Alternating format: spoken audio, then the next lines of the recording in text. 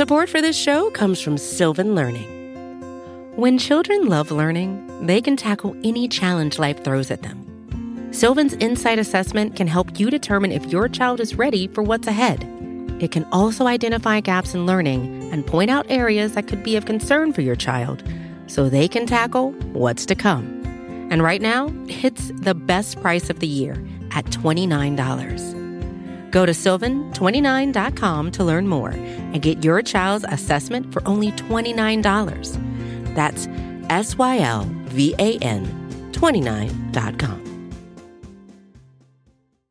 Our gold standard of incorporating neuroscience into making sense of humans at their worst moments is relying on neuroscience that was derived from knowledge in 1840.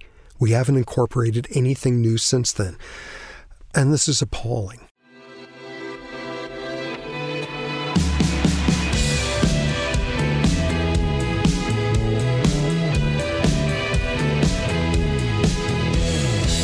Hello, welcome to Ezra Klein Show on the Vox Media Podcast Network. I'm going to begin today by making again a request I made a couple shows ago, which is I'm trying to get here at the end of my first draft of my book, which is this book, if you've been listening, which is about political identity and polarization and the way the two coalitions are sorting and how that is changing various institutions in American politics.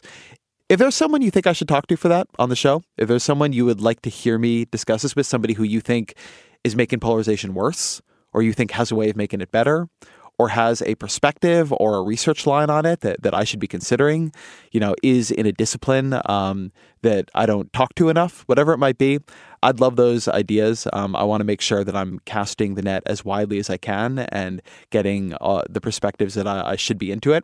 My email is EzraKleinShow@Vox.com. Again, EzraKleinShow@Vox.com. And I'd be grateful for your help and your wisdom. All right, I've been very excited about the show today.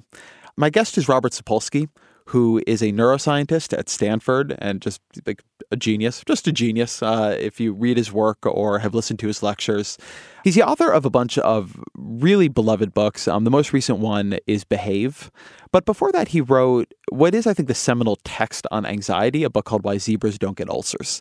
I talk a bit about this in the show, but I picked this book up because I have anxiety. I struggle with that, and I want to understand it better. But it's really in the back half of the book where he began talking about anxiety and poverty and anxiety and society that I was on a plane reading this, and you sometimes read a book and you just get excited. Like, these are just great, important ideas. And so immediately when I landed, I got in touch with him and asked him to come on the show. The reason I think this is an important conversation, and in fact, one of the more important ones we've had on the show, is that politics and policy making, it needs to begin from a realistic view of human nature. And it so often doesn't. I mean, it so often comes from values, from ideology, from interests, but not from an understanding of how human beings work that we're laddering up to an understanding of how to build a society in which they can thrive.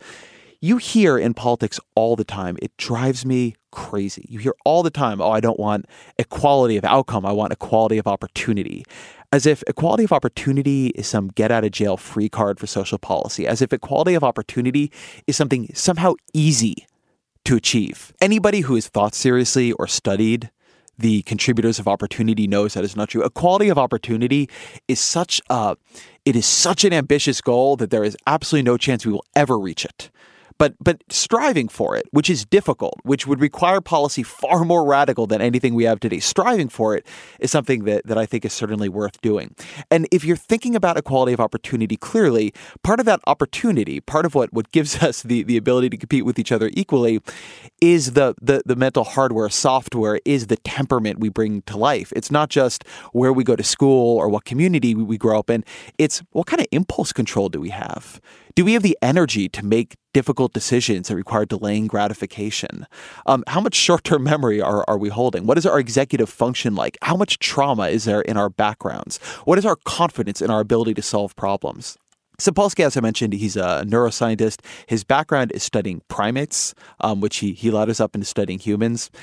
And he has a way of thinking about this and a way of thinking about stress and anxiety and pressure, which oftentimes comes out of poverty, and what that does to those parts of us that is really, really important. Listen to this conversation, and while you're listening to it, I want you to try to think about something. Think about how you think and plan and react to hard information when you're tired, when you're underslept, when you're in really bad traffic, when nothing is going right. Think about, in this conversation, certainly this is what I was thinking about. Are you you? Are you like the you would explain yourself to be in a diary or in a letter to someone you love or who you want to love you? Or are you only the you of this particular context? How different would you be if the context changed radically? And so the chemicals in your brain and the things your brain had learned about the way it interacts with the world had also changed radically. I think this is an important conversation. I think it is a beginning of a lot of conversations like this one that I want to have, but it is worth it.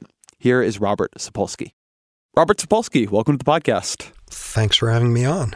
So let me begin with a basic question. What is stress and why is it bad for us? What is stress? It depends on what species we're talking about. If you're your average mammal out there, what stress is about is some short-term physical crisis. Somebody's very intent on eating you, or you're very intent on running fast enough to eat someone else. Short-term physical crisis where it's either over with within a couple of minutes or you're over with. And in those cases, you turn on the classic mammalian stress response. Your heart rate increases, your blood pressure, a whole bunch of other changes we can talk about. When you get to humans, though, stress can be very different. Yes, a stressor could be you're running for your life from a lion, but a stressor could also be a 30-year mortgage, or thinking about your retirement, or thinking about the planet your grandkids are going to inherit, or something that is just definedly human, which is chronic psychological stress. And when it comes to humans, we are capable of turning on the exact same stress response as an animal running for its life when we're thinking about global warming. Why do we think that is? Why does it use the same pathways as physical, existential, immediate stress to worry about a public speaking presentation I have to give next week? Well, I think we see a continuum. There's the obvious logic of turn on the stress response. Some lion has just ripped your stomach open. There's an obvious stress response, obvious logic, turn on the stress response. Ooh, here comes a lion. There can be a logical stress response. Ooh, we're in the sort of place that lions lurk this time of day. There could be an obvious logical anticipatory stress response. Ooh, the locusts have come. We're going to be starving in a couple of months. You see a transition in other species into a capacity to not just have reactive stress responses, but anticipatory ones. And for most species out there, anticipatory is pretty short term. It's not anticipating 30 years of paying a mortgage. It's not anticipating the final exam that's coming in 2 months. All we have done is taken that evolutionary logic of being capable of some degree of anticipatory stress responses, and we've done crazy human stuff with it of just abstracting it over space and time, and suddenly you're turning on stress responses for things 1,000 years in the future or 1,000 years in the past, or for a fictional character in a book or somebody on the other side of the planet who you'll never meet. And you're then in very human-specific domains. And so if you work or live under long-term conditions of chronic stress, what does that do to us mentally and physically? Lousy stuff. And here we go back to that dichotomy between the wonderful logic of the short-term stress response while you're running for your life and the damaging illogic of the chronic stress response when it's turned on for psychological reasons. What are you doing short-term when you're running for your life? You increase heart rate, you increase breathing rate, you dump stored energy into your bloodstream to power your muscles, you shut off everything that's not essential in your body, you shut off growth and digestion and reproduction and stuff like that. You leave your body prone towards an inflammatory state in case you're about to be injured. All of this makes wonderful sense if you're being stressed for 3 minutes of a physical insult. If you're stressed for 30 years instead, or stressed day after day in traffic, whatever, you're sitting there in traffic and absolutely nothing useful is coming from the fact that you're doing the exact same thing with your body. You're sitting in traffic and you increase your heart rate. You divert glucose to your thigh muscles so you could run for your life. You shut down ovulation. You stop repairing tissue.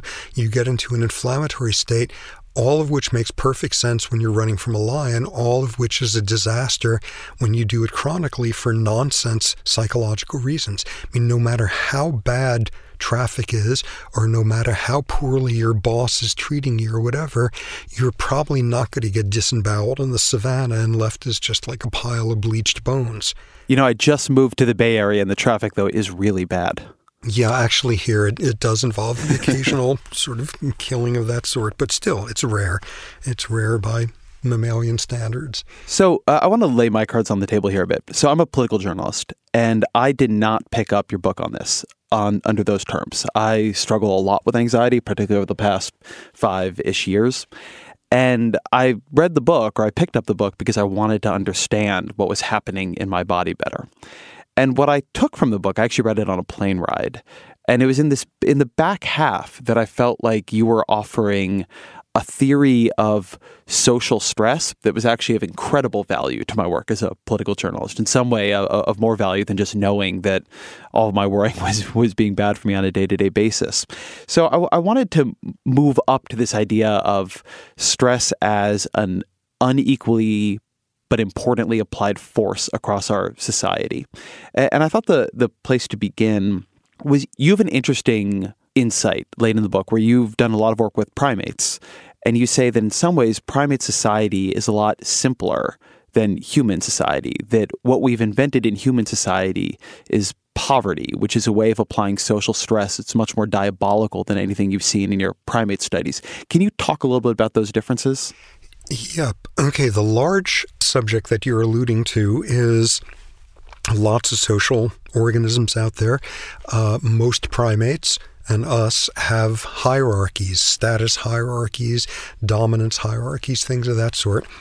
And a general theme is, if being at the bottom of your hierarchy involves taking a lot of grief, individuals dumping on you if they're in a bad mood, you not having much social support, things that are relevant to every primate out there, the profile you see is your body's in a chronic state of mildly activating the stress response. And you're being set up for all the classic stress-related diseases, atherosclerosis, hypertension, adult onset diabetes is worsened by stress, gastrointestinal problems, etc., etc. You look closely at other primates, though, and you see all these interesting qualifiers, like being a low-ranking baboon is not as associated with a bad health outcome if you have friends. What's a friend for a baboon? Somebody you sit and groom with, somebody you sit in contact with, somebody who's got your back in a fight, and that sort of thing. Modulated by that. It's modulated by if it's a troop whose hierarchy is not quite as vicious as in other troops. In other words, it's not just your rank, it's the social system in which the rank is occurring.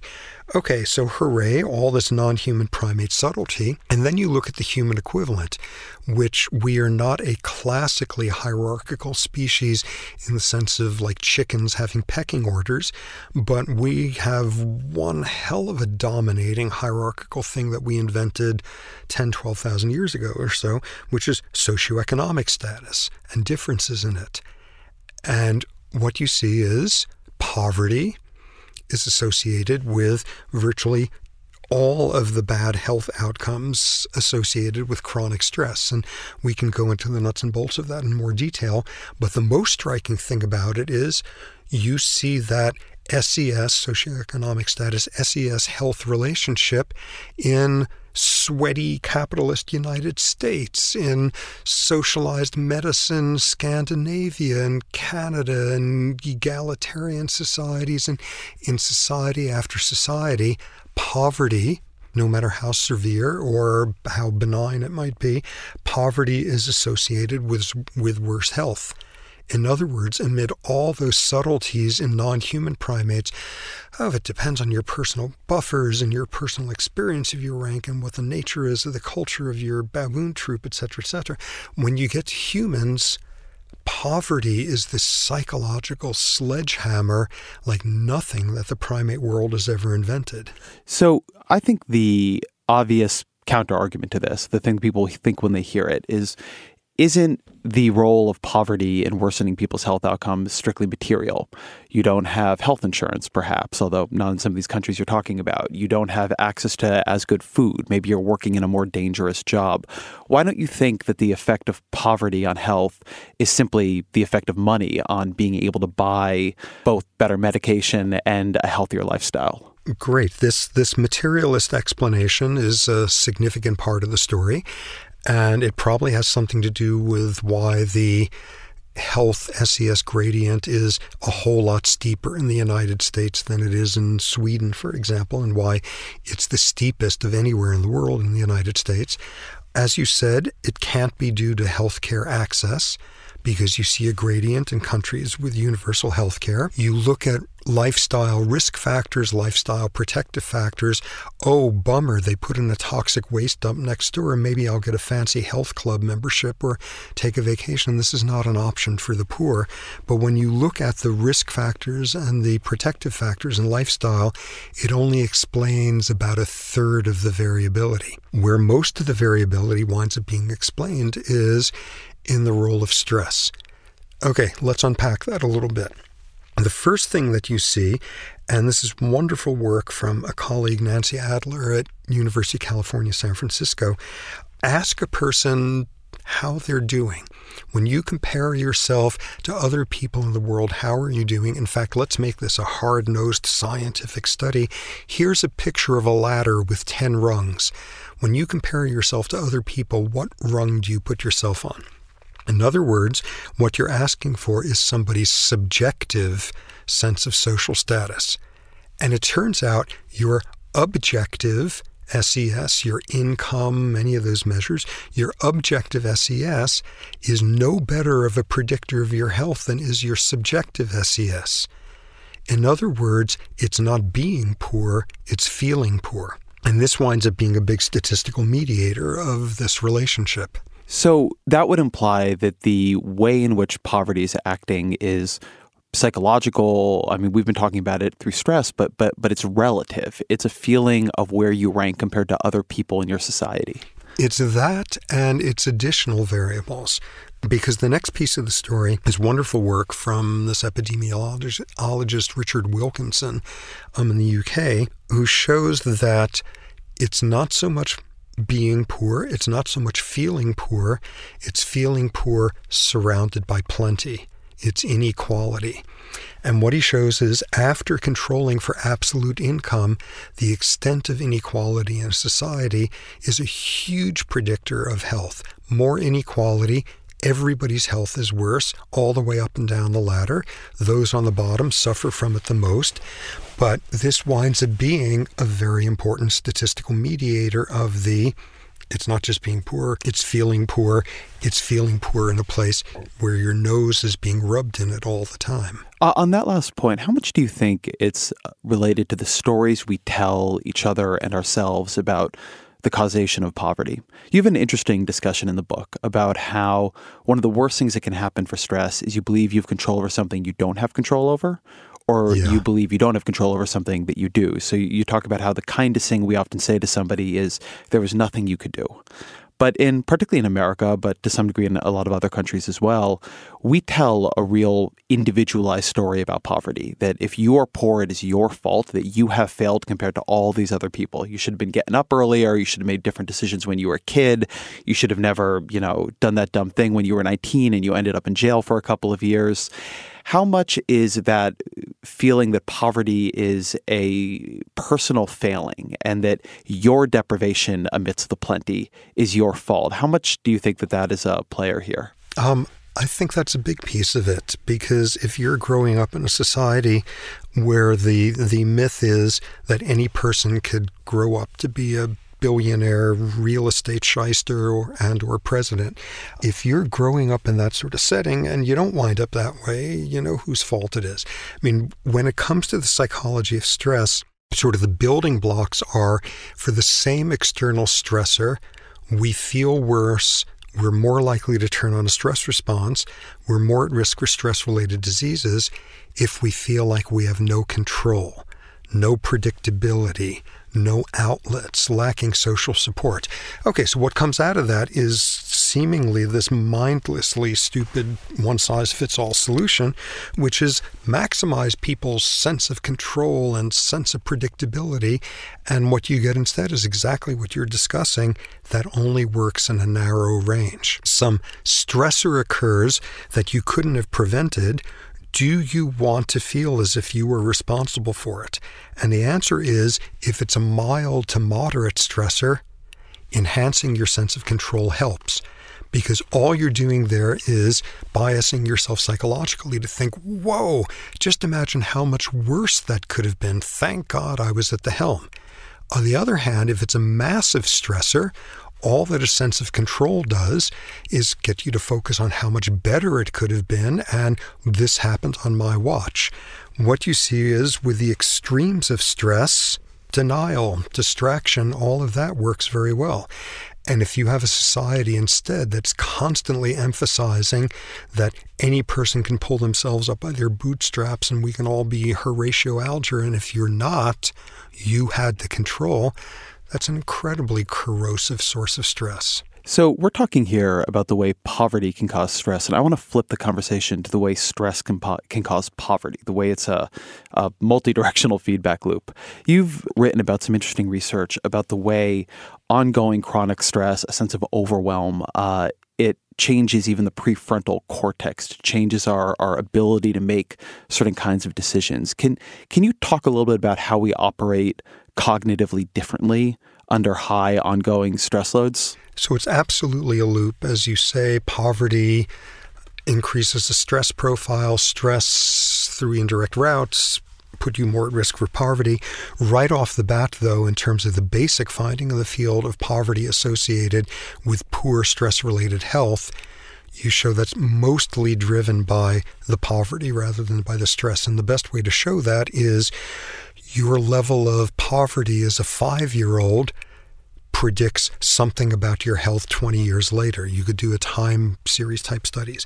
Okay, but getting back to the component of it where stress itself can lead to the sort of psychological profile that heads you towards poverty, what it revolves around is this part of the brain you mentioned, the frontal cortex. Totally cool part of the brain. It's like as definedly human as anything in our skull. We've got more of it than any other species. It's the newest evolved part. What does the frontal cortex do? It makes you do the harder thing when that's the right thing to do. Long-term planning, gratification, postponement, impulse control, emotional regulation, all the ways in which you're at a split in the road and there's a temptation to go for the cheap, easy payoff, and instead you manage to do the right thing. That's your frontal cortex. And the critical piece of that whole story is stress. Sustained stress, relatively short-term stress, everything in between. Stress impairs the function of your prefrontal cortex, and you get worse at doing the right thing when that's the harder thing to do. Now, you can show this experimentally, and you do a classic thing that like behavioral economists do, which is show that people have this really distortive cognitive tendency of time budget discounting, which is this whole phenomenon, temporal discounting. Okay, how much is this reward worth to you right now? A lot. How much is it worth to you if you have to wait a day for it? How about if you have to wait for a week for it, a month, etc.? And what you see is we temporally discount. Rewards become a lot less rewarding to us, a really steep decline when you got to wait for it. Okay, so this is universal among all sorts of smart species. And what you see is in us, stress makes us steeper discounters. You become more focused on the present. In experimental settings, stress or stress hormones, and people are more willing to borrow in the present against the future. People become more risk-taking, things of that sort. And what that is due to are the effects of stress on the prefrontal cortex. So you can show that in, sit people in a room and stress them by making them subtract numbers quickly or some sort of experimental stressor. And people now do steeper temporal discounting and stick them in a brain scanner, and it correlates with their frontal cortex being less active. Where things really get problematic chronically is, in addition to 1 hour of stress making your frontal cortex a little bit sluggish, chronic stress will actually cause atrophy of your frontal cortex. Neurons in there shrivel up, and you now have a frontal cortex that is going to chronically be having a harder time doing the right thing when that's the harder thing to do. As a shocking finding with this, and this has been replicated by some really excellent people in the field, take 5-year-olds, take kindergartners, and by age 5, your parents' socioeconomic status is a predictor of how high your stress hormone levels are going to be in your bloodstream when you're just sitting there at rest. And the higher those stress hormone levels, those are the hormones that impair function of the frontal cortex. The higher those levels, the thinner your frontal cortex is going to be. In other words, at age 5, you have imprudently gone and picked the wrong family to be born into, and already your lifelong trajectory of how well you are going to do the harder thing when it's the right thing to do, etc., is already being impacted by poverty. So I want to add some numbers here because you discuss, I think we're talking here about the same study, this study of children in Montreal that shows that going from 5 by age 10, the children from the poor homes had twice the circulating glucocorticoids. I don't know if I'm saying that correctly. Yep, glucocorticoids. But the circulating stress markers as the highest income children. And that's 10-year-olds, twice as much. So what might that do to a kid's performance in school? Lots. Okay, so you're impairing function of the frontal cortex. That messes up what's called working memory, which is like remembering something for 30 seconds. That messes up executive function, which is being able to do strategic stuff with your information.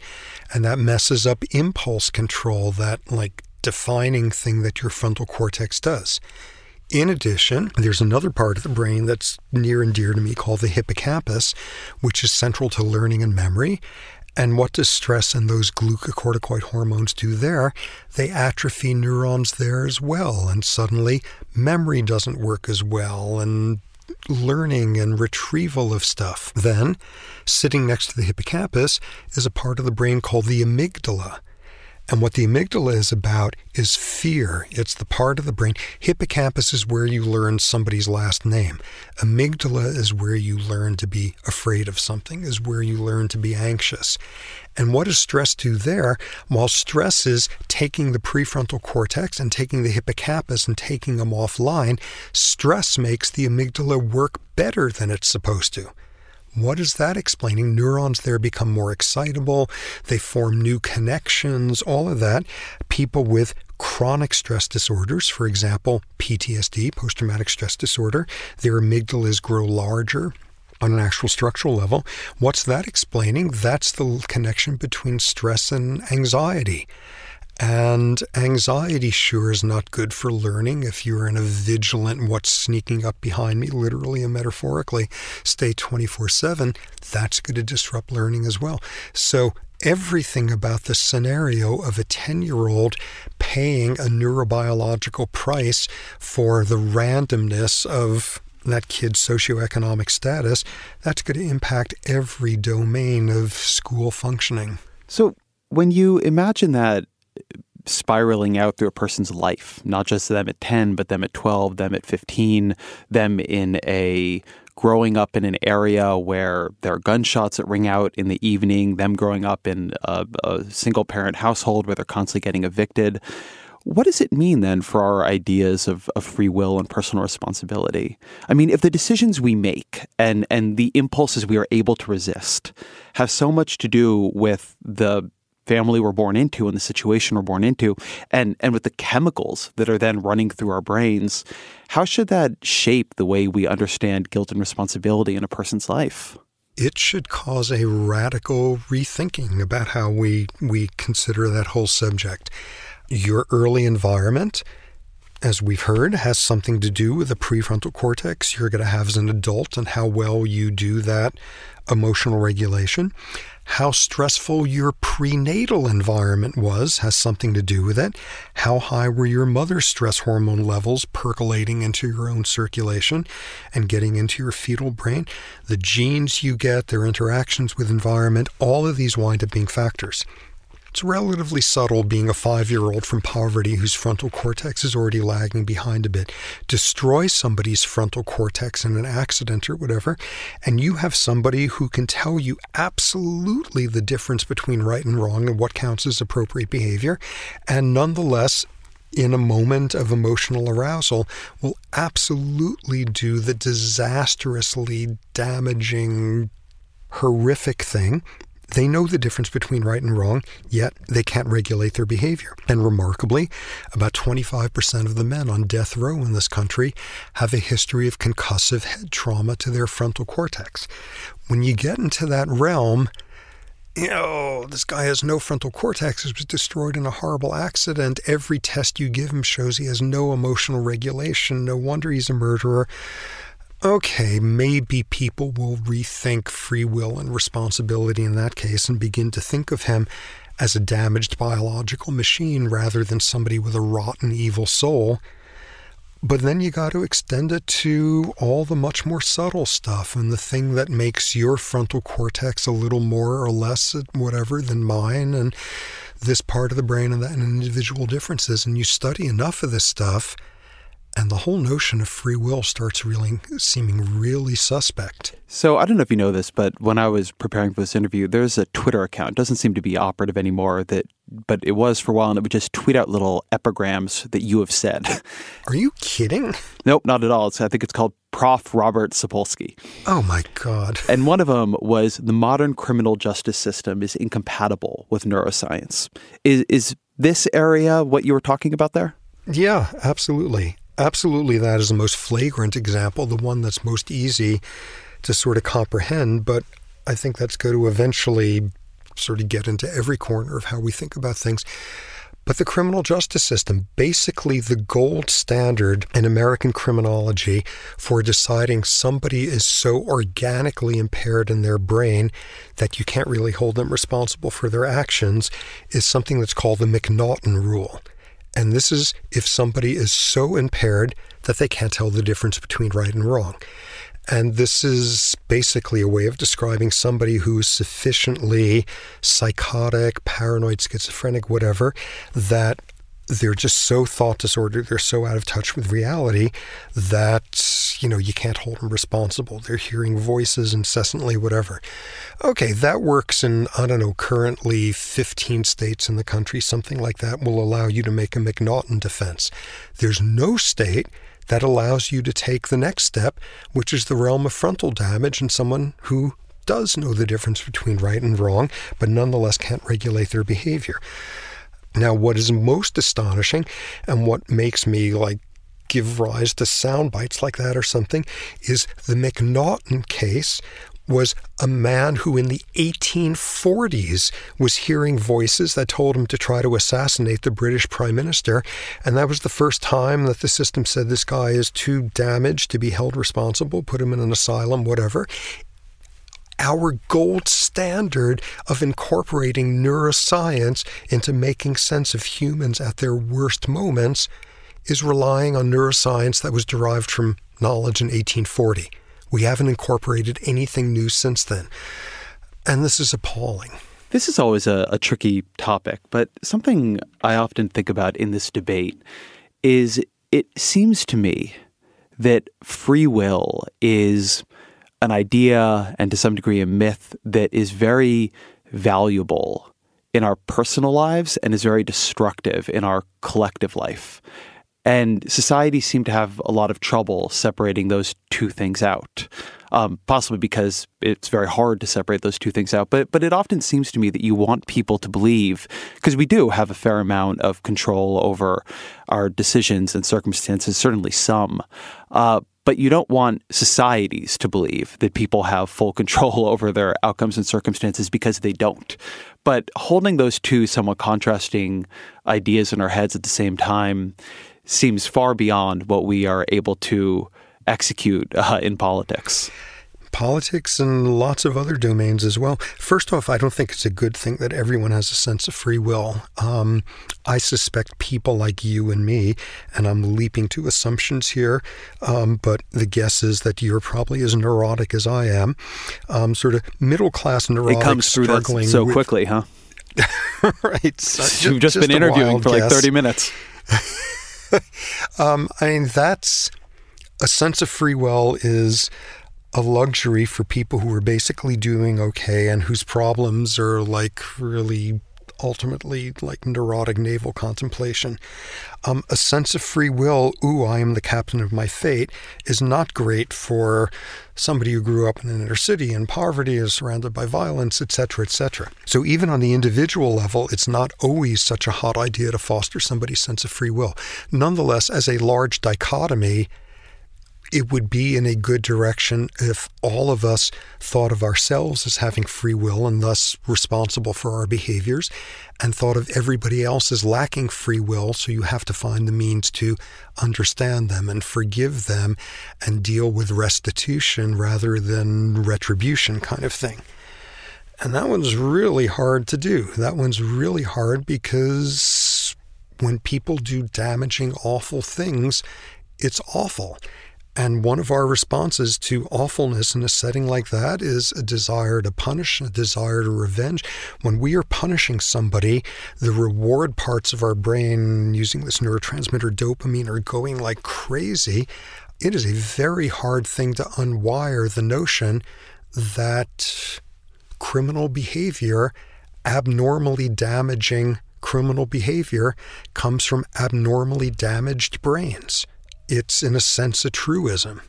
Right. It would seem obvious, and yet to absorb that into our understanding of society would upend so much of what we believe about punishment, so much of what we want to believe about the rightness of punishment and the deterrent effect of punishment, that there's a radicalism to it that you can't seem to convince people of. One of the set of studies that you relay in your book that I do think is pretty helpful here is the work on learned helplessness. You write that any of us can be provoked into at least transient cases of learned helplessness with surprising ease.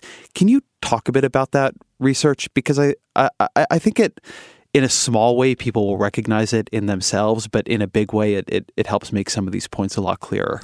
Yep. You train an organism, a lab rat, a monkey, a human, whatever, into some sort of conditioned association, some avoidance task. Okay, when this light comes on and you're suddenly from experience anticipating a shock, so your heart is racing, if you press this lever 10 times quickly, you'll avoid the shock. Great. You learn how to do that. You're on top of it. You've got an inner locus of control. Life is terrific, etc. Then they change the rules on you, which is you get the signal and you press the lever 10 times and you get the shock. And you press the lever 10 more times and you still get a shock. And you decided you better press the lever 25 times and you better press the lever 25 times while reciting the national anthem or wearing your lucky socks, and you get into this whole array of anxious attempts at coping. And that's what anxiety is all about. You are mobilizing a whole bunch of often mutually contradictory coping attempts when what used to work doesn't work anymore. One of the things that brains habitually do at that point is, rather than when seeing, when I do X, that doesn't work anymore, maybe I should try Y, what we do during stress is instead fall into habitual pathways. I know the solution is to do X 10 times more and 10 times more ardently, and we get stuck in ruts in that way. Okay, so that's sort of the anxious phase. But keep doing that long enough, and then you get a transition to where you give up. You don't bother anymore. and you sit there in the middle of the floor getting the shocks over and over, and that's the transition from an anxiety disorder to a depressive disorder. Depression is learned helplessness. And if you're sufficiently learned helpless, even when things have gone back to pressing the lever and it working, you still can't recognize that anymore. It's still not enough to make you feel better. It's still you rationalizing why this can't really be the case and why they're going to take it away from you again and why you don't deserve it and why you're a fraud and everyone's going to find out. And there's this transition early in the phase of things no longer working. We anxiously scramble, usually in a way resembling a chicken with its head cut off, trying to cope. When we transition into that stage of there's nothing I can do now, ever, I'm helpless, I'm hopeless, learned helplessness, that's what depression is about. And an awful lot of what we do to the have-nots in our society is train them in learned helplessness. You have a study that was very vivid on this. Can you talk a bit about the research you discuss in the book, where some psychologists took inner-city school kids who had very severe reading problems and then taught them to read Chinese? Okay, so if you're learned helpless because you keep getting an electric shock, that's something like a lab rat can understand and identify with. If you're learned helpless because society tells you you're not smart, you're not motivated, that's a much more psychological version of learned helplessness. And that, of course, is the version that we're doing much more often in our sort of human westernized world. So if you can bypass that, you could undo some of the learned helplessness. And this was this remarkable study. Took these inner city kids, I can't remember what age, but they were already years behind the normal reading level. They had already learned they're not smart, they're not good at school, you don't want to be good at school because you're going to seem dorky, whatever. They're already on that path. And you teach them instead this abstract thing. Okay, here, these two squiggles on the board here mean this word. And everybody memorizes it. Okay, and then this other squiggle means this other word. And this other squiggle, and never are you using the words language or words or anything like that describing what you're putting up on the board. And what they found was, after a certain number of days doing this, these kids were learning Mandarin Chinese at the same rate as like suburban school kids. What was the difference? They weren't tapping into those conditioned elements of learned helplessness. Ooh, I'm going to teach you to read in another language. Read in another language. I'm lousy at my own because I'm not smart, I'm disorganized, I'm lazy, whatever. Bypass that entirely, and you just did an end around these kids' learned helplessness. So what I take from this research is, I think, a pretty good working definition of poverty would be an endless series of problems that don't have any good solution. I mean, in our society, in a capitalist society right now, if you do not have enough money, what you have is an endless series of problems that don't have an actual answer. Where to live, how to make sure your kids can get to school on time, how to make sure you can get to your work on time.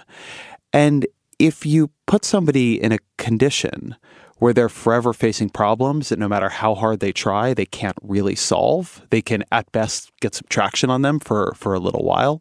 And this is not here to take away from the remarkable cases of people overcoming all of this and completely changing their circumstance. It happens, but for most of us, it would be pretty hard. If you put people in that condition over and over and over again, then what this research seems to say is that it will, over time, just weaken their ability and their confidence to solve problems altogether. That one of the effects of poverty would be it weakens the capacities that you need to get you out of poverty. Exactly. You can readily get caught in a chicken and egg scenario with that when you're looking at someone who's been poor for their half-century life and has been making bad decisions for a half-century of their life. Experimental studies show the same thing in settings that will show you the causality. Take some subjects and have them play some game, some status game, and manipulate things in terms of the rewards and the outcomes so they come out the other end either feeling like they are high status or low status as a result of this stupid experimental arbitrary game. And what you see is, immediately afterward, being made to feel poor, low status in this economic game, you do steeper temporal discounting. You're more likely to borrow in the present against the future. You're more likely to make exactly those sorts of errors that reflect the frontal cortex not really doing its job very well. Another version of this in a study, this one I found very charming because they stopped random people in a shopping mall, I think in New Jersey, and you cause people to have economic anxiety. You describe to them, what if your car breaks down and it turns out it's going to be a $75 repair versus what if your car breaks down and it's going to be a $3,000 repair? What's the latter doing, tapping into every bit of economic anxiety that you've got lurking there? And what they show is, you do that to wealthy people, and whether it's a $75 repair or a $5,000 one, whatever, has no real effect on cognition. Do it to poor people, $75 repair, not a big effect. Do the massively expensive repair that's got all those alarms going off of, I got no control, no predictability, no outlets, and I'm just in trouble 24/7. Do that, and people's cognitive skills suddenly plummet. Memory goes down the tubes. Temporal discounting gets worse. In other words, even a short-term artificial sense of being low SES, or even a short-term reminder of the bad consequences of your ongoing low SES, is enough to wreak havoc with cognition and set you up for, as you said, exactly the sort of brain that's going to be really unprepared to try to get you out of that low status situation. Your brain needs support, and new Ollie Brainy Chews are a delightful way to take care of your cognitive health. Made with scientifically backed ingredients like Thai ginger, L-theanine, and caffeine, Brainy Chews support healthy brain function and help you find your focus, stay chill, or get energized. Be kind to your mind and get these nootropic chews at ollie.com. That's OLLY.com. These statements have not been evaluated by the Food and Drug Administration. This product is not intended to diagnose, treat, cure, or prevent any disease. So I can imagine if you're listening to this, it can all sound a bit abstract, but one reason I'm interested in it is it relates very directly to one of the core questions, conflicts in politics right now, which is there is a very large and very, very strong movement in this country to make it much harder for people to access social services, to make them fill out more paperwork. You know, if they're going to get food stamps, they have to come in and take a drug test every week. If they're going to get Medicaid, they have to have work requirements. To make things difficult. And there's, you know, to give it, I guess, its credit, a theory behind it. You know, Paul Ryan talks about you can't let the government be a hammock. You know, you need people to really want to and need to work for it, because you need to teach them or incentivize them to work for it, because how else are they going to get out of poverty? And it seems to me that a lot of this research suggests that making the lives of people who are already in poverty and already are overstressed and under a lot of pressure harder is not going to make them more capable of getting out of poverty. It's going to directly harm the cognitive capabilities that make it possible for them to get out of poverty, that you want to lower the volume on all of these stressors and dangers in life in order to give people more of the energy to do something which is incredibly, incredibly hard, which is change the entirety of their life circumstance. Exactly. And the underlying biology is exactly the stuff we've been talking about. Poverty makes the future into a very nebulous, abstract concept because the present is so much more dominating than it is for everyone else. And the notion that, you know, Paul Ryan-esque type solutions for poverty, you got to get people not getting into this dependency of just having stuff done for them or whatever, and you got to get them to do the hard work to get out of poverty. Just being poor is incredibly hard work if you're trying to feed your kids or figuring out how you're going to pay the rent at the end of the month. It's an incredible cognitively depleting source of stress to constantly be worried and constantly wonder how you and your loved ones are going to make ends meet. The notion that people are sitting on their rear ends there wallowing in sort of societal, you know, opioids of support is nonsense. Being poor and trying to function with that is one of the hardest jobs we've got out there. I think about this in a small way in my own life. I was very bad in school when I was growing up. And I think a big reason for it was that I'm very bad at just listening to somebody lecture. I just have an auditory processing thing I only understood later in life. But I was also very bad socially. I didn't have many friends. I got bullied a lot. And at some point, I can look back on my life and see this now. I just kind of gave up. I just stopped. I just was not trying that hard in school and did not really know what to do socially. And, I went from not doing well to really, really, really not doing well, to failing things, to really being on the outskirts. And then at some point, I left and I was in a new context, which was college, and I didn't really have to listen to people in class. I could just write essays, and the social situation just clicked a lot better with who I was. And I got better at everything all at once because I developed this sense of capability and kind of competence.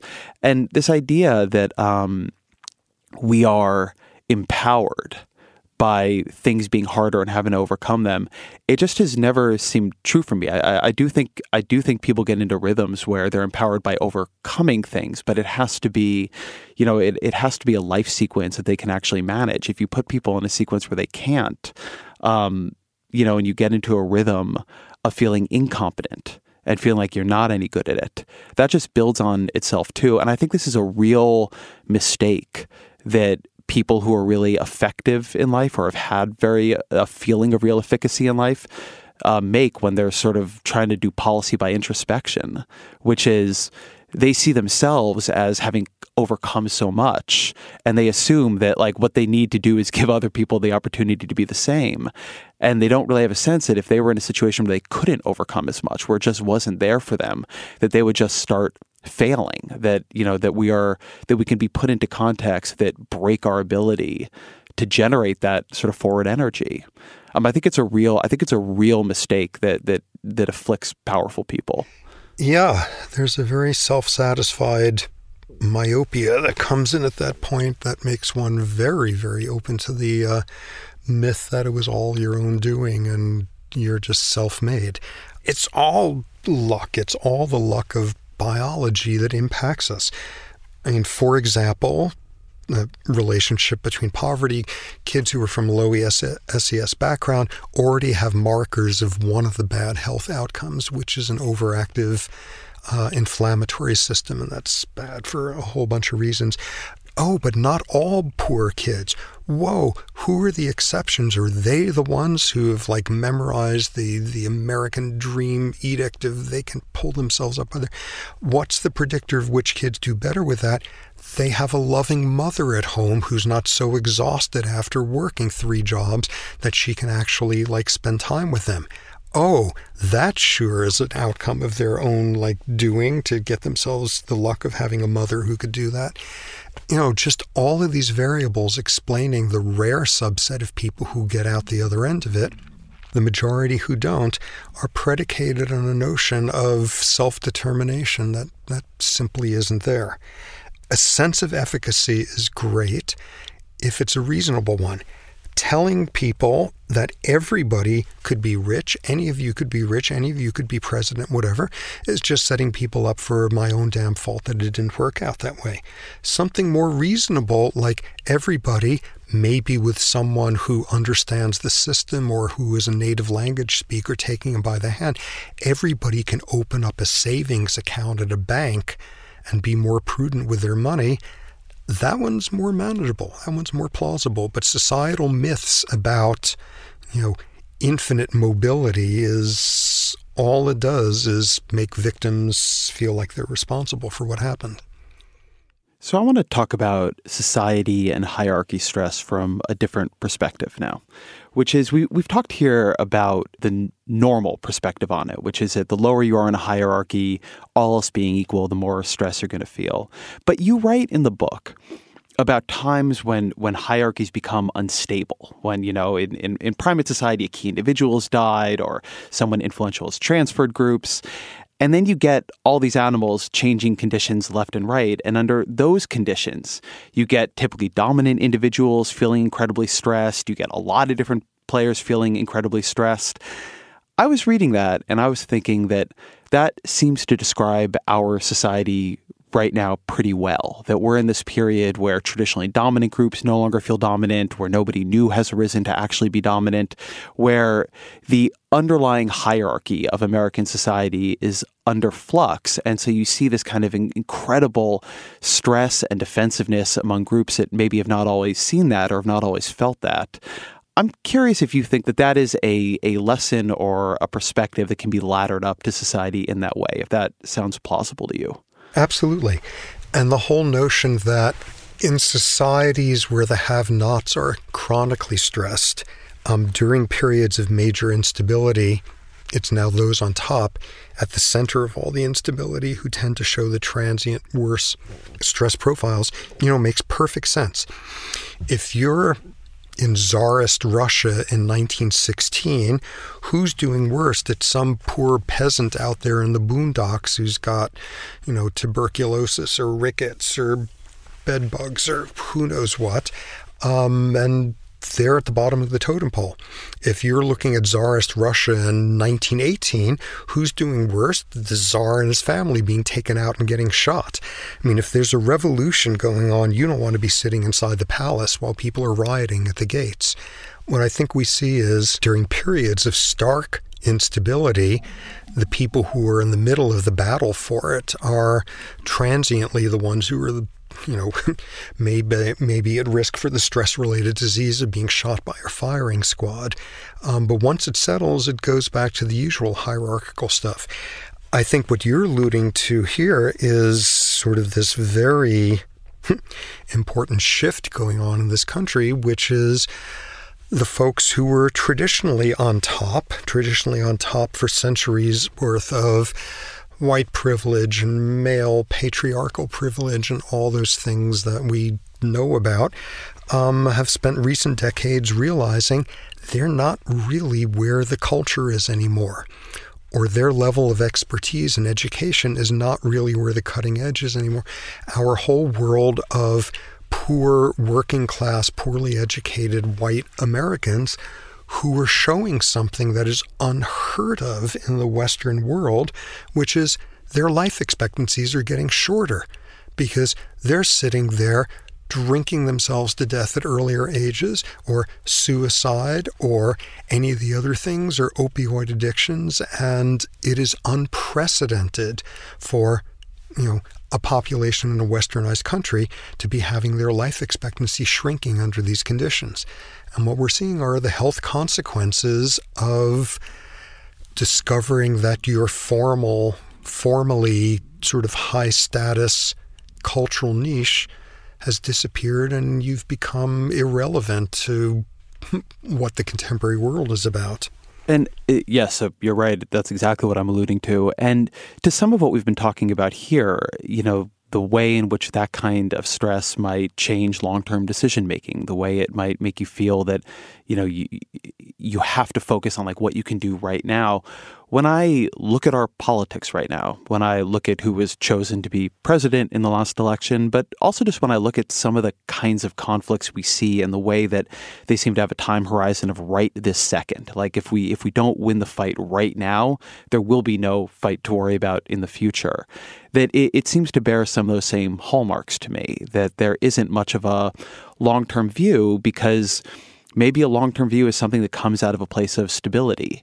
And right now, when everyone feels that there is instability and the question of who ends with dominance in the hierarchy is completely unsettled, that sense of a long-term view, that sense of running politics for 30 years from now, for 50 years from now, as well as for the moment, just recedes. And it becomes about, whatever can win you tomorrow, no matter what it is, no matter what cost it carries. Yeah, and I mean, at best, politics is an incredibly short-sighted system that's all about temporal discounting. Yeah, I think absolutely it's at an extreme right now. There's something I'm going to have in a couple weeks, a political scientist named Frances Lee on the show, and she does wonderful, wonderful work. She's at the University of Maryland. But she has this new book called Unstable Majorities, and I want to run something in it by you because I think it's interesting. What she shows in the book is that the last 20, 30 years in American politics is quite unusual. That in basically every other era in American politics, what you have is extended periods of one-party control. The Republican Party is dominant for a long period of time. The Democratic Party is dominant for a long period of time. But over the past, again, 20, 30 years, we see power changing hands between the parties more often than ever before. We see thinner margins than ever before. I mean, it used to be normal that you would have landslide presidential elections like Reagan in, say, 84. Now you have these incredibly razor-thin elections. In the last, since 2000, you've had 2 of 5 presidential elections, won by the narrow loser in the popular vote. And that feeling of everybody either has just lost power and can get it back, or has just gotten power and can keep it. Her theory is that a lot of why we see the kind of political warfare we're seeing right now is like the narrow knife's edge of the competition, which is actually an unusual thing in American society, is not how our politics has traditionally operated. And I'm curious from the neuroscientist perspective if that sounds like plausible political science. That makes perfect sense. And I think what you've got is, each side is more polarized. Each side has the ability, thanks to like the internet, of just being in an echo chamber of only hearing sort of their side of it. Each side, as a result, gets less capable of perspective taking, all of that. And I say that as somebody way to the left of your like basic Democrat. But nonetheless, that's something that occurs on both sides. You have this additional issue, which is like a lot of political scientists have tried to make sense of the, Samuel Huntington clash of cultures, the Islamic world and its conflict with the Western world, and the implicit hostility and inability to have shared values, and do we have decades of conflict ahead? And a lot of people focusing on sort of one of the roots of anger, of simmering resentment in the Muslim world is the relative position of subordination in the world order now, and the fact that 1,000 years ago, like all the planet was about, the most cool, inventive, dominant things were the Ottoman Empire, the Moors, the Byzantine splendor, all of that they ruled the world while traditional Europeans were in caves, kind of thing. And people who used to be in a much better position and now are in anything but, that's a very, very simmering, sort of potent situation to be in. But you see that a lot, right? I mean, Russia, China, those are both national narratives that have very powerful hold there too. Absolutely. And I think that's a way of stating the narrative we have now at home, which is the whole class of people who used to be the given as the Norman Rockwell dominant culture in this country are not so much looking back nostalgically at 1,000 years ago, but they're sure looking back to 1950 or whatever. I think that's the exact same psychology going on. It is a very scary mindset to think that things used to be a whole lot better and something really crummy and unfair was done by some them that has brought about the present state instead. You have in your book, I wish I had brought this in my notes because I thought it was so fascinating, but I'll do it from memory here. This has implications for how we act. If you take this model of the world, it has implications for how we should operate in the world. You talk in the book about primate societies where you'll see a member of the group just getting the shit kicked out of them all of the time. Just absolutely a huge target for harassment. Anytime they get a nice bush or a banana or a mate, that everybody's just coming and killing them over it. And that you often find it's somebody who was dominant and was particularly brutal when they were dominant, now being dominated by the people who are younger and stronger and more powerful. And that by contrast, you have players in primate society who were kinder when they were on top and, spent more time with others and grooming and whatever. And that they seem to manage that transition better. And I do wonder a little bit when we think about this as a societal level question, how much the way we act towards the world at a time when we're on top, how much of the way we see it is zero sum and that we have to show we're always the winner, how much it sets us up for a much more brutal form of competition into the future. Absolutely. And if you're plan is to prefer to be feared than loved, or to dominate unilaterally rather than be cooperative and reciprocal or whatever, you're going to build up centuries of resentment. You're going to build up centuries of consequences. Absolutely. One of the other pieces in our politics that I was thinking about a little bit reading your book, and I actually don't even want to say in our politics, I think I just want to say in our social life here, is that your book talks a lot about social stress, and in particular, relative hierarchical stress, the feeling of going up or going down, of being on top or of being on bottom.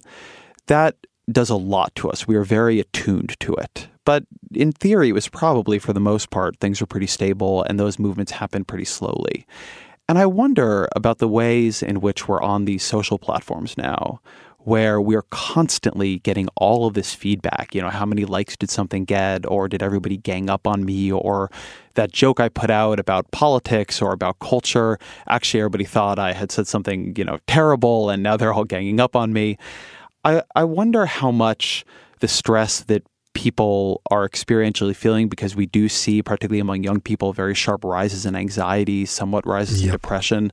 I wonder how much the intense speeding up and intense instability of digital social hierarchies, how much we're just not well built for that. And it just creates a constant feeling of anxiety in people. I think that's absolutely the case. Either anxiety and or outrage and or desire for revenge and or despair and or all the above, because what that world of internet, etc., it's increasing the volume. It's bringing in a distortive sense of there constantly being a crisis, and one that is unprecedented and is occurring right now and has to be dealt with in this moment, and where all you hear are voices that agree with you that are shouting louder and louder, and I think that absolutely leads to that. This is something that you get at towards the end of the book, but I did want to talk about it here, because as I said, I picked up the book because I struggle with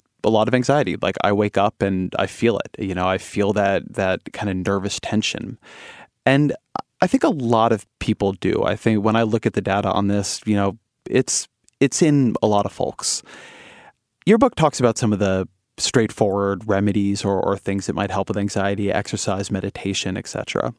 But if you wanted to try to live or think about your life in a way that better accords with what anxiety is in human beings, I'm curious what advice you have for people philosophically. This is not a world built to calm anxiety. It's a world built to activate it, to make us aware that we could always be doing better, that we could always be doing more, that there are always people who don't like us. Living in a world that is not well designed for the actual pathways of anxiety we have, I'm curious, away from sort of life hacking, how you think people should think about themselves in relation to it. Well, virtually anything I could say here is going to be some sort of fatuous soundbite.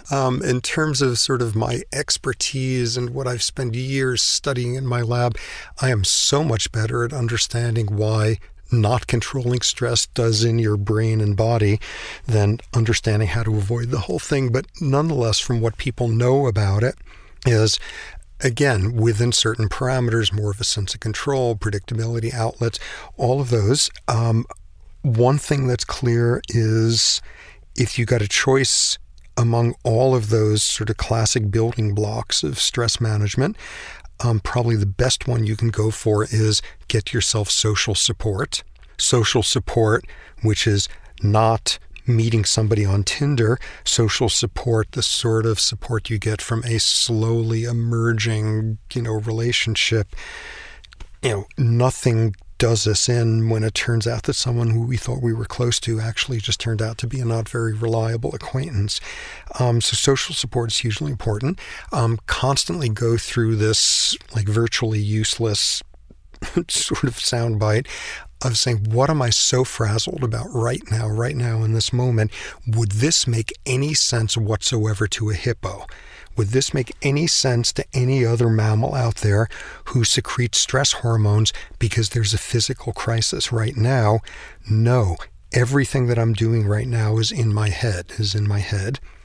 That could work to some extent if in your head is, I've got to do this abstract thing of paying rent tomorrow and I don't have the money for it. No degree of like hippoology is going to solve you of that because there's a reality. But again, if you've got the privilege of middle or upper class neurotic sources of psychological stress, remembering that they would make no sense to any other animal out there is helpful. I would say that in a larger sense, and particularly for the sort of like educated, insightful folks who would be interested in something like this, and is a commonality, as you say, is a lot of ambition. Work really hard at the beginning to get a clear sense of just what you're willing to give up for that ambition and if it's going to seem worth it. And that's a hard one, but sort of in my world of dealing with incredibly gifted, Stanford students with trajectories of success ahead of them and the sky's the limit and all of that, just getting a sense of what you're willing to give up and what it's going to cost for what version of a good outcome and a successful life, just really think that through beforehand. And then let me ask the same question from the social policy perspective. I'm not going to ask you, which exact policies you would put into place, but we've had this whole conversation about poverty and about what it does to the brain and what the brain does to it. And if you were thinking about how to build social policy, design social policy, so that we were creating the conditions for people to better their lives more easily, creating the conditions for people to have like the mental energy to better their lives more easily, what are the principles you would be thinking about in design of programs? What are the kinds of things you would be trying to achieve, whatever the programs were that might achieve them? When looking at, I think, what really helps societies function better, it's tapping into this concept that sociologists love. This guy Robert Putnam at Harvard really pioneered it, of social capital. Just like fiscal capital, what your social resources are, what your society has to sort of deal with social problems. There's a gazillion ways to think about and measure social capital, but on a certain level, it boils down to sort of two questions. On the average, do people in society feel like they can trust each other? And on the average, do people in society feel like they have efficacy? If they are heard, if collective efforts actually accomplish something. And those two things, and you could measure that with like an idiotically simple like questionnaire. On the average, can you trust people or not? Yes or no? How many groups do you belong to? How many organizations? Starting with something that's simple, those measures of social capital are hugely predictive of how well things work in society. And in some ways, the punchline to the whole poverty, poor health story is exactly that. We saw that it's not just being poor, it's feeling poor surrounded by wealth, income inequality. And in some ways, the most startling finding in that field is not just when income inequality goes up, the health of the poor really gets worse. Everybody's health gets worse, including the wealthy. From Jeff Bezos on down, more inequality in society predicts poorer health. And what the studies show is the key mediator of that is the more inequality there is in a society, the less social capital there is. How can you trust people when it's a much steeper ladder that you can fall off of? How can you trust people when by definition more inequality means there's less equality, there's less people who are potential peers to have symmetrical relationships with instead of hierarchical ones? And the steeper the curve, the less sense of efficacy people have, the less you can think that any sort of collective efforts, your union, your tenants organization, your bowling club, your knitting club, whatever is going to actually accomplish something. When inequality increases, social capital goes down, everybody suffers for it, suffers in their health. But people like Wilkinson have done wonderful studies showing that you suffer in terms of rates of crime, homicide, teen pregnancy, obesity rates, everything. A society that's unequal is a society where people don't trust each other and where people feel like they have no control over things. And those are predictors of whether you're a biologist or a sociologist or a criminologist, all of those predict it's a much lousier place to live in. So probably really the key thing to focus on with that is the issue of inequality. I think that's a great answer. Well, I know I've taken up quite a bit of your time here, so let me ask you the question that we always used to end the podcast, which is, what are 3 books you've read over the years that you would recommend to the audience that have influenced you? Oh, 3 books. First one was 21 Balloons, which I read when I was about 8 and was like the most marvelous book I've ever read in my life and go back to over and over and over about an imaginary utopian society on the island of Krakatoa that got destroyed when the volcano there erupted. But that one's probably of limited sort of relevance here. Another book, probably the book that has most influenced my thinking since graduating college. It's the only book in a long, long time where when I got to the last page, I immediately went to the first again and reread it, is a book called Chaos by James Gleick, which is focusing in on this whole domain of how complex systems, a complex system, a cell made up of a gazillion molecules, a brain made up of a gazillion neurons, a society made up of a gazillion people, an ecosystem made up of a gazillion influencing factors and the diversity there, how very complex systems work and don't work, and it's like revelatory, sort of the world it opens up for you. So that's influenced my thinking tremendously. I guess the third book, the one that's like influenced my professional thinking the most, is by this physician anthropologist Melvin Konner with a K, Emory University, book called The Tangled Wing, Biological Constraints on the Human Spirit. And it's basically an exploration of the biology of our potentials and vulnerabilities and propensities and biology, gene-environment interactions, and it's a wonderfully scientific book at the same time as being wonderfully poetic. It's the most beautiful book ever written on the subject, trying to make sense of us as biological organisms going about being wonderful to each other or crummy to each other. So that book has been enormously influential for my thinking. Robert Sapolsky, thank you very much. Thanks for having me on. This has been a pleasure. Thank you to Dr. Sapolsky for being here. Thank you to all of you for being here. Thank you to Topher Ruth at UC Berkeley, to my engineer Jeffrey Geld at Vox Media. The Ezra Klein Show is a Vox Media podcast production.